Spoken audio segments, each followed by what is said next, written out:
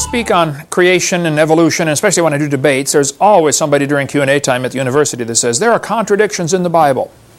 As a brand new Christian, age 16, I went to the Methodist church camp one more time, because I'd been going to the Baptist church, but at the Methodist church camp, where I had been going before, the counselor sat us boys down on the bed and said, hey guys, who are you? How old are you? Where do you live? Etc. And we told him our names. We're all sitting around in the bunks there.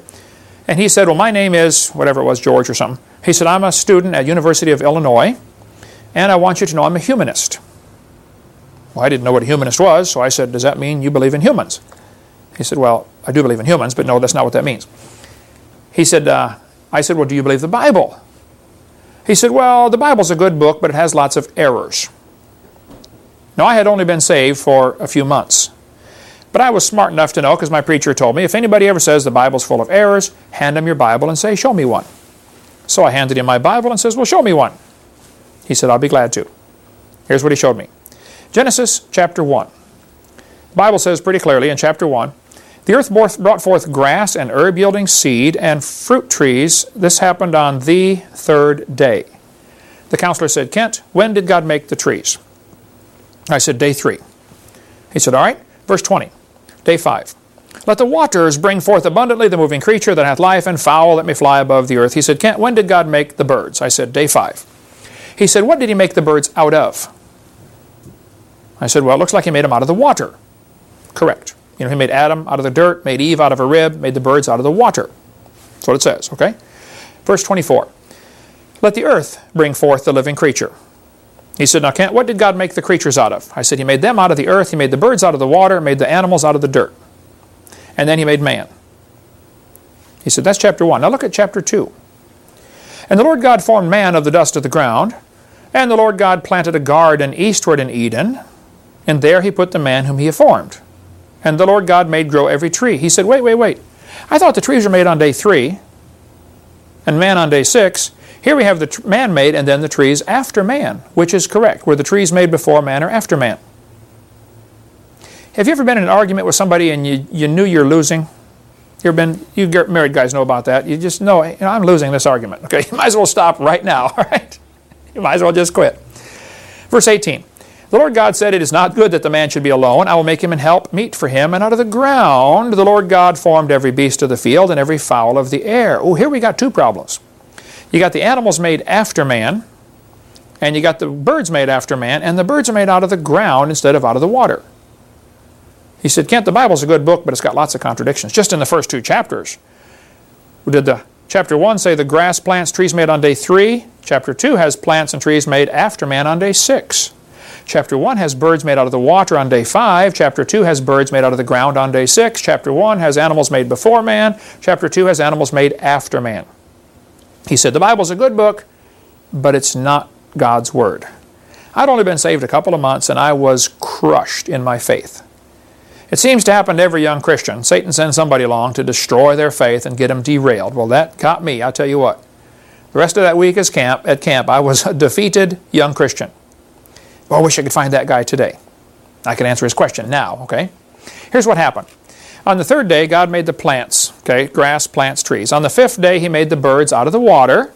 On the 6th day, he made the animals, and then he made man, and then he made the garden, and put the man in the garden. Now, all of chapter 2 is describing what happened in the garden only. It's not describing the whole world. God made more trees, and it's only the 2 kinds, the trees that are good for food and the trees that are good to the sight. Beautiful garden. The rest of the world's already full of trees. He's describing what happened in the garden. And then he made 1 more of each animal so that Adam could name them and select a wife. And so while Adam's standing there, up out of the ground is coming 1 more of each animal. Now the rest of the world's already full of animals. This is just for Adam to see God do it and to make a wife, and to create a wife, to select a wife. Up comes a giraffe. He says, giraffe, no thanks. Hippopotamus, no thanks. Elephant, no thanks. Hamster, no thanks. One by one, Adam names all the animals and rejects them as a wife. And then the Lord says, Adam, go to sleep, son. I've got a surprise for you when you wake up. Put Adam to sleep, took 1 rib, and made the world's first loudspeaker. The world's first woman. Okay?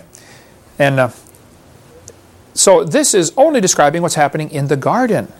Now it's interesting, if you look at the sequence here, Adam actually saw God create things Eve never saw that. Suppose God had made Adam last. Satan could walk in and say, "Hey Adam, how do you like this beautiful garden I made?"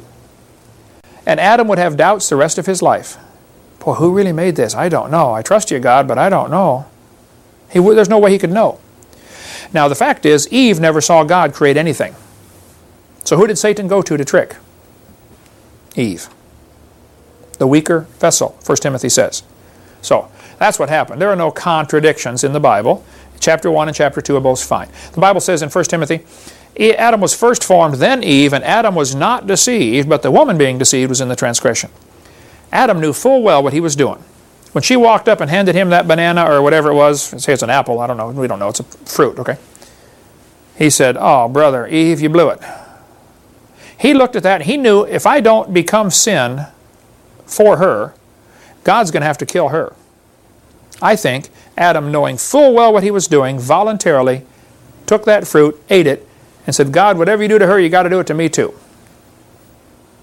That's what I think. Just like Jesus Christ voluntarily became sin for us so that he could save us and we could become the bride of Christ. That'll preach. Okay, as a young Christian, I was reading my Bible and came across 2 Chronicles chapter 4. And it says, Solomon made a great sea of 10 cubits from brim to brim, and 5 cubits the height thereof, and a line of 30 cubits did compass it about. I read that, I set my Bible down on my bed, and I said, "Lord, this is wrong. If it's 10 cubits across, it's not 30 cubits around." Anybody that studies mathematics knows to find the circumference of a circle, its diameter times pi, 3.14159,265. I said it should not be 30 cubits around, it should be 31.415, 9 cubits around. Why did he say 30 cubits around? I thought there was an error in the Bible and I was going to quit Christianity. And I read the passage and read it and read it and read it and said, wait a minute, wait, I'm missing something here. Verse 5 says it was a handbreadth thick. That's a lot of brass, that thick. And the brim of it was like the work of the brim of a cup. There are 2 theories of how to solve this supposed contradiction. One theory says it was 10 cubits outside to outside, not counting the thickness of the brass. Now that'll work. If you take 10 cubits, elbow to fingertip, subtract 2 handbreadths, and calculate backwards, you get a value of pi for the inner circumference of 3.14159. It'll work fine. You can give it a try. The other theory is that it says it had a brim like a cup. The bowl went up and had a brim coming out. So it's 30 cubits around the bowl, but 10 cubits across brim to brim, counting the little lip sticking out, like most cups are bent out just a little bit. Either theory would probably solve the problem. No, there are no contradictions. So 1 Kings says, Solomon made this molten sea that held 2,000 baths. A bath is about 8 gallons.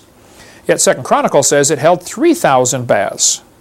Well, was it 2,000 baths or 3,000 baths? By the way, 3,000 baths, 24,000 gallons, is a small to mid-sized swimming pool. Okay, it's the kind you put in your backyard. That's a 24,000 gallon pool. That's a lot of water, or oil, or whatever they're going to put in this thing. Well, 2 Chronicles says it held 3,000 baths. 1 Kings says it contained 2,000 baths. Is that a contradiction? No, it's not full. It's 2/3 full, okay? It could hold 3,000, but it's only got 2,000 in it. How many horses did Solomon have? This is a contradiction the atheists always bring up. 1 Kings says Solomon had 40,000 stalls of horses for his chariots and 12,000 horsemen. 2 Chronicles says Solomon had 4,000 stalls for horses and chariots and 12,000 horsemen. Well, which is it, 40,000 or 4,000? Now, we sell on our website the Defender's Bible by Henry Morris. I love Henry Morris and the Defender's Bible. He's a good personal friend of mine, and his son John Morris, good friend of mine. Love what they're doing. In the Defender's Bible, he's got a footnote right here that says this is a copyist error. He says this number is given as 4,000 in 2 Chronicles. This is best explained as a copyist error. Well, I read that, and I wrote a letter to Henry Morris and said, brother, I love you, I sell your Bible, but I'm going to have to put a disclaimer in the front page. You have a mistake. Actually, quite a few mistakes in your footnotes. And so I have a one-page disclaimer that goes with our Defender's Bible that we sell. They've got a stack up in shipping if you want to read it. That says, we love Henry Morris. He's got many good notes in here, but like anything, you got to eat the meat and spit out the bones. He's wrong about this one. There is not a copyist error. Both of those verses are absolutely fine. Read them carefully. Solomon had 40,000 stalls of horses for his chariots. Does that tell me how many chariots he had? No. That tells me how many horses he had for the chariots, right? For 2 Chronicles. And Solomon had 4,000 stalls for horses and chariots. Oh, now that's different. Apparently he had stalls to keep the horses and chariots, and he had other stalls just for the horses for the chariots. Well, if they had 40,000 stalls of horses for the chariots, and he had 4,000 stalls for horses and chariots, they had 10 horses per stall. 10 horses per chariot, I'm sorry. Not a contradiction at all. King James got it exactly correct. 10 horses per chariot. They would never put one horse per chariot. I mean, one arrow takes out the whole tank. They had chariot teams, actually. NIV got it wrong. New American Standard got it right. I collect other Bible versions. I got a bunch of them here. New Revised Standard got it wrong. How many men did David kill? 700 or 7,000? Well, look at the passages carefully. The Syrians fled before Israel, and David slew the men of 700 chariots of the Syrians. 1 Chronicles. David slew of the Syrians 7,000 men which fought in chariots.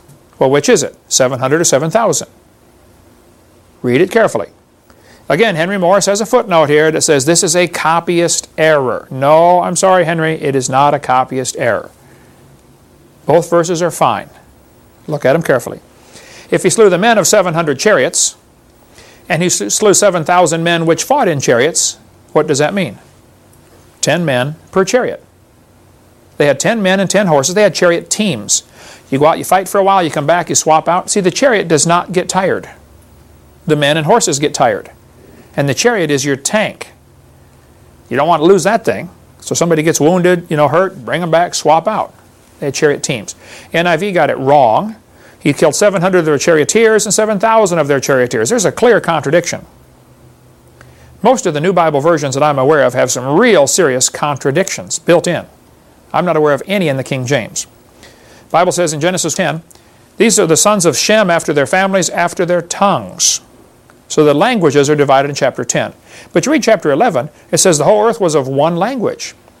When I debated Farrell Till, who's the editor of an atheist magazine up in Illinois, he said, the Bible's got a contradiction. Chapter 10 says the languages were divided up, and chapter 11 says the whole world's of one language. See, Bible's wrong.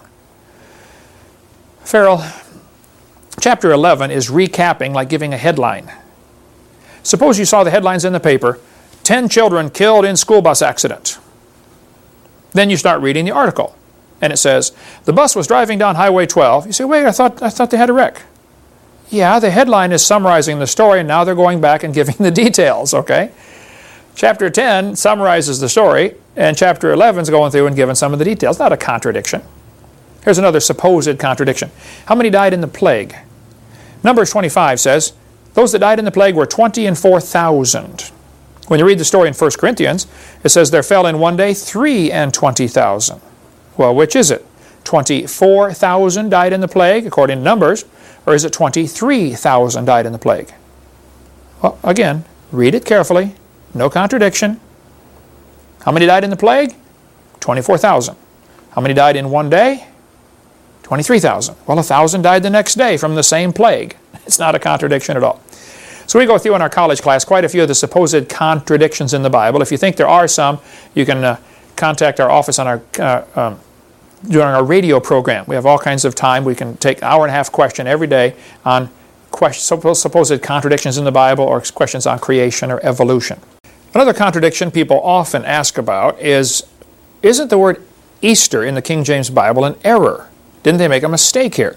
Every other version of the Bible, and I've got a whole collection of them here on the table, they use the word Passover in Acts chapter 12, verse 4. Look up Acts 12:4, and they say, after Passover. King James says after Easter. Well, let's read the passage and see what the truth is, okay? Now, about that time, Herod the king stretched forth his hands to vex certain of the church, and he killed James, the brother of John, with a sword. And because he saw it pleased the Jews, he proceeded further to take Peter also. Then were the days of unleavened bread. And when he apprehended him, he put him in prison, delivered him to 4 quaternions of soldiers, intending after Easter to bring him forth to the people. Is Easter a mistake? All the other versions say Passover right there. Well, let's go back and study the original Passover. In Exodus chapter 12, the Lord said to Moses, Aaron, he said, this month, talking about April, shall be the beginning of months. It shall be the first month of the year to you. Speak unto all the congregation of Israel, in the 10th day of this month take a lamb. April 10th, you pick out a lamb, keep it up for 4 days. On the 4th day, April 14th, you kill it and you eat it that night. That was the Passover when they were getting ready to go out of Egypt. Okay. And then you put the blood on the 2 side posts and on the top of your door. It says, they shall eat the flesh that night, April 14th. Kill the lamb, put the blood on the door, eat the lamb that night. Verse 11. It's the Lord's Passover. Eat it in haste, have your shoes on, hold your staff in your hand. Jews today still go through this, every year they go through the Passover celebration. Amazing to watch. We did this as a kid. My mom had us do this several times. We loved it, okay? Verse 14. This day shall be unto you a memorial. You shall keep it a feast. Verse 15. 7 days shall you eat unleavened bread. Here's the sequence. 10th day, pick out a lamb, watch it for 4 days, make sure no blemishes. 14th day, kill it. That night is the Passover. The death angel passed over the children of Israel if they had the blood on the doorpost. Eat it that night. For the next 7 days, you're going to be traveling around, running from Pharaoh, and so you eat unleavened bread.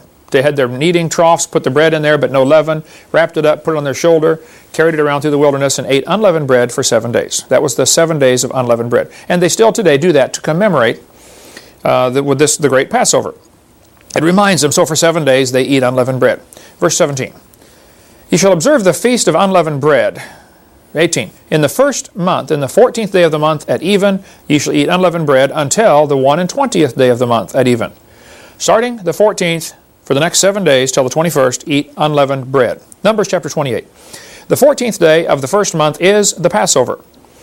And the 15th day of the month is the feast. 7 days shall unleavened bread be eaten. So here's the sequence of events. The Passover was always at night on April the 14th. For the next 7 days, they ate unleavened bread that always followed the Passover. Now, there was a pagan festival of Ishtar, or Ashtar, or today called Ishtar, Easter. That was a pagan festival that always came near the end of April. And it was so many days after the first full moon, and they had all kinds of formulas to figure out when this day comes. And we still use the same formulas today to calculate when Easter is. But Easter was a pagan holiday to commemorate the earth regenerating itself. Things start to grow again. You got Easter lilies, and so that's why they have all kinds of regeneration symbolism in the Easter holiday. Easter bunny, like Playboy bunny, okay? All stuff on fertility symbols. Easter rabbits, the Easter eggs. Those are all symbols of fertility, and it is definitely a pagan holiday. Now, is it something worth fighting and beating somebody up over? No, okay? Christ did rise from the dead, and if you want to celebrate that day, that's fine. People get carried away over these holidays and go around, refuse to celebrate any holidays. I don't think you ought to do that. But you need to understand, Christmas and Easter both are pagan holidays, no question. That date, anyway, is. But I don't think it's nothing worth beating somebody up over. So, the feast days are never called Passover anywhere in Scripture. Peter was arrested during the days of unleavened bread. It says so very clearly in Acts 12, which means the Passover was already gone. Has to be. Herod wanted to kill him during his own pagan festival of Easter coming up in a few days. King James is the only version to get it right. Look at Acts 12 now, verse 3. Then were the days of unleavened bread. And when he apprehended him, he put him in prison, delivering to 4 quaternions of soldiers to keep him intending after Easter to bring him forth to the people. King James is the only one that got it right. And we'll cover more on that in a minute. The guy who invented the word Passover is William Tyndale. He made up that word, and he didn't use that word in Acts 12 when in his translation. And we cover more of that in our college class. How did King Saul die? This heretics will say, well, look, it's got a contradiction here in the Bible.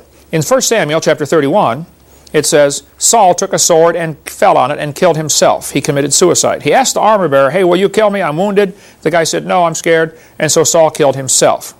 When you read chapter 2, this guy walks up to King David at the camp and says, hey, here's Saul's crown and his jewelry. I killed him. Because he knew David and Saul were enemies. And the Amalekite said, I stood upon him and slew him because I was sure that he could not live after that he was fallen. Well, did he die by suicide or did he die by the Amalekite? There's no contradiction here. He died by suicide, and this guy's lying. He's hoping to get a reward. Hey, David, I killed Saul. Ha ha, give me my reward, please. David's reward was, I'm going to cut off your head, son, okay?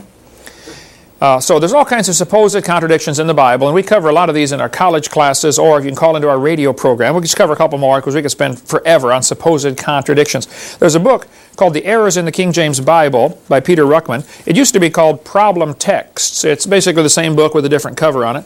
But in here, he covers 500 of the supposed contradictions in the Bible. We've got about 90 pages of data on supposed contradictions in our website, on our downloadable section, on articles about contradictions. Here's one atheists always get to me. They'll say, was Jonah swallowed by a whale or a fish? If you read Jonah chapter 1, it says, the Lord prepared a great fish to swallow up Jonah, and he was 3 days and 3 nights in the fish's belly. Okay? Verse 2, chapter 2, verse 1. He was in the fish's belly. But when you read the story in Matthew chapter 12, it says Jonah was 3 days and 3 nights in the whale's belly. And the atheist will say, aha, see, the Bible's wrong. A fish is not, a whale's not a fish. Ha, ha, ha. Well, in our modern 21st century classification system, a whale is not a fish. But in the biblical classification system, a whale is a fish. If it swims in the water, a dolphin is a fish in biblical classification system. So you can't take, Carolus Linnaeus' classification system in the last 200 years and superimpose that on the Bible and call the Bible wrong. No, it's a whale and a fish are the same thing in biblical classification. And we could talk about some of the little minor stuff. There's about 500 passages that people commonly say are mistakes in the Bible. And all of them are covered in Ruckman's book. He's a little rude, crude, and unnecessarily mean about it, but he's right, okay? His logic is really good. This one, the atheists love coming up with this one. They'll say, well, do insects have 4 feet? And I say, no. Well, sort of. Because I know where they're headed with that one. In Leviticus chapter 11, it says, these may ye eat of every flying, creeping thing, the locust, the beetle, the grasshopper, but other flying, living things which have 4 feet shall be an abomination unto you. They'll say, see, insects have 6 legs. Everybody knows that. Moses must have been stupid, or there's a contradiction in the Bible. Well, I'm sure Moses saw plenty of insects during his life, and he knew about the 6 legs. Why did he say 4 feet? Well, insects do have 6 legs, according to our way of thinking. We have a model here of a giant, this is a giant mosquito, okay? Somebody made for us out of copper pipe. And they say, see, it's got 6 legs. Well, sort of. Spiders, do they have 8 legs? Well, we better be cautious here how we define this. If you look at the Bible carefully, you'll see in the book of Proverbs, chapter 30, it says, the spider taketh hold with her hands. Could it be that 4 of them, which point backwards, are considered feet, and the 4 that point forward are considered hands? Just because we consider them all 8 legs doesn't mean the spider considers them 8 legs. If a spider is going to do something like, maneuver things around, it's going to use its hands. How about the mosquito? Does he have 6 legs or 4 legs and 2 hands? Just because he happens to walk on all 6 of them doesn't mean they're all legs. I don't think there's a contradiction in the Bible. And there you have it, folks. That is another episode brought to you by none other than Kent Hovind. I sure hope you enjoy this particular one. I like anything to do with the King James Bible versions and contradictions in the Bible. And I have lots of other information on those contradictions, how there are no contradictions. So, yeah, I sure hope you enjoyed this episode. I tried something a little different on this one. Kent had already had his own intro music, so I just played his intro music because I thought it was very fitting. So, anyway, so this is McKill's Deck Chronicles, and I'm Kenny Williamson, and if you have any questions, comments, if you want to be on a podcast, if you know anybody that has something they want to say, or if you have any questions and answers you'd like to have answered on the podcast, give us an email at truthseekers2012@gmail.com. You can also get that information on my website at kennywilliamson.com. So anything you need, any questions, anything like that, just send us an email. So thanks again for listening, and God bless you.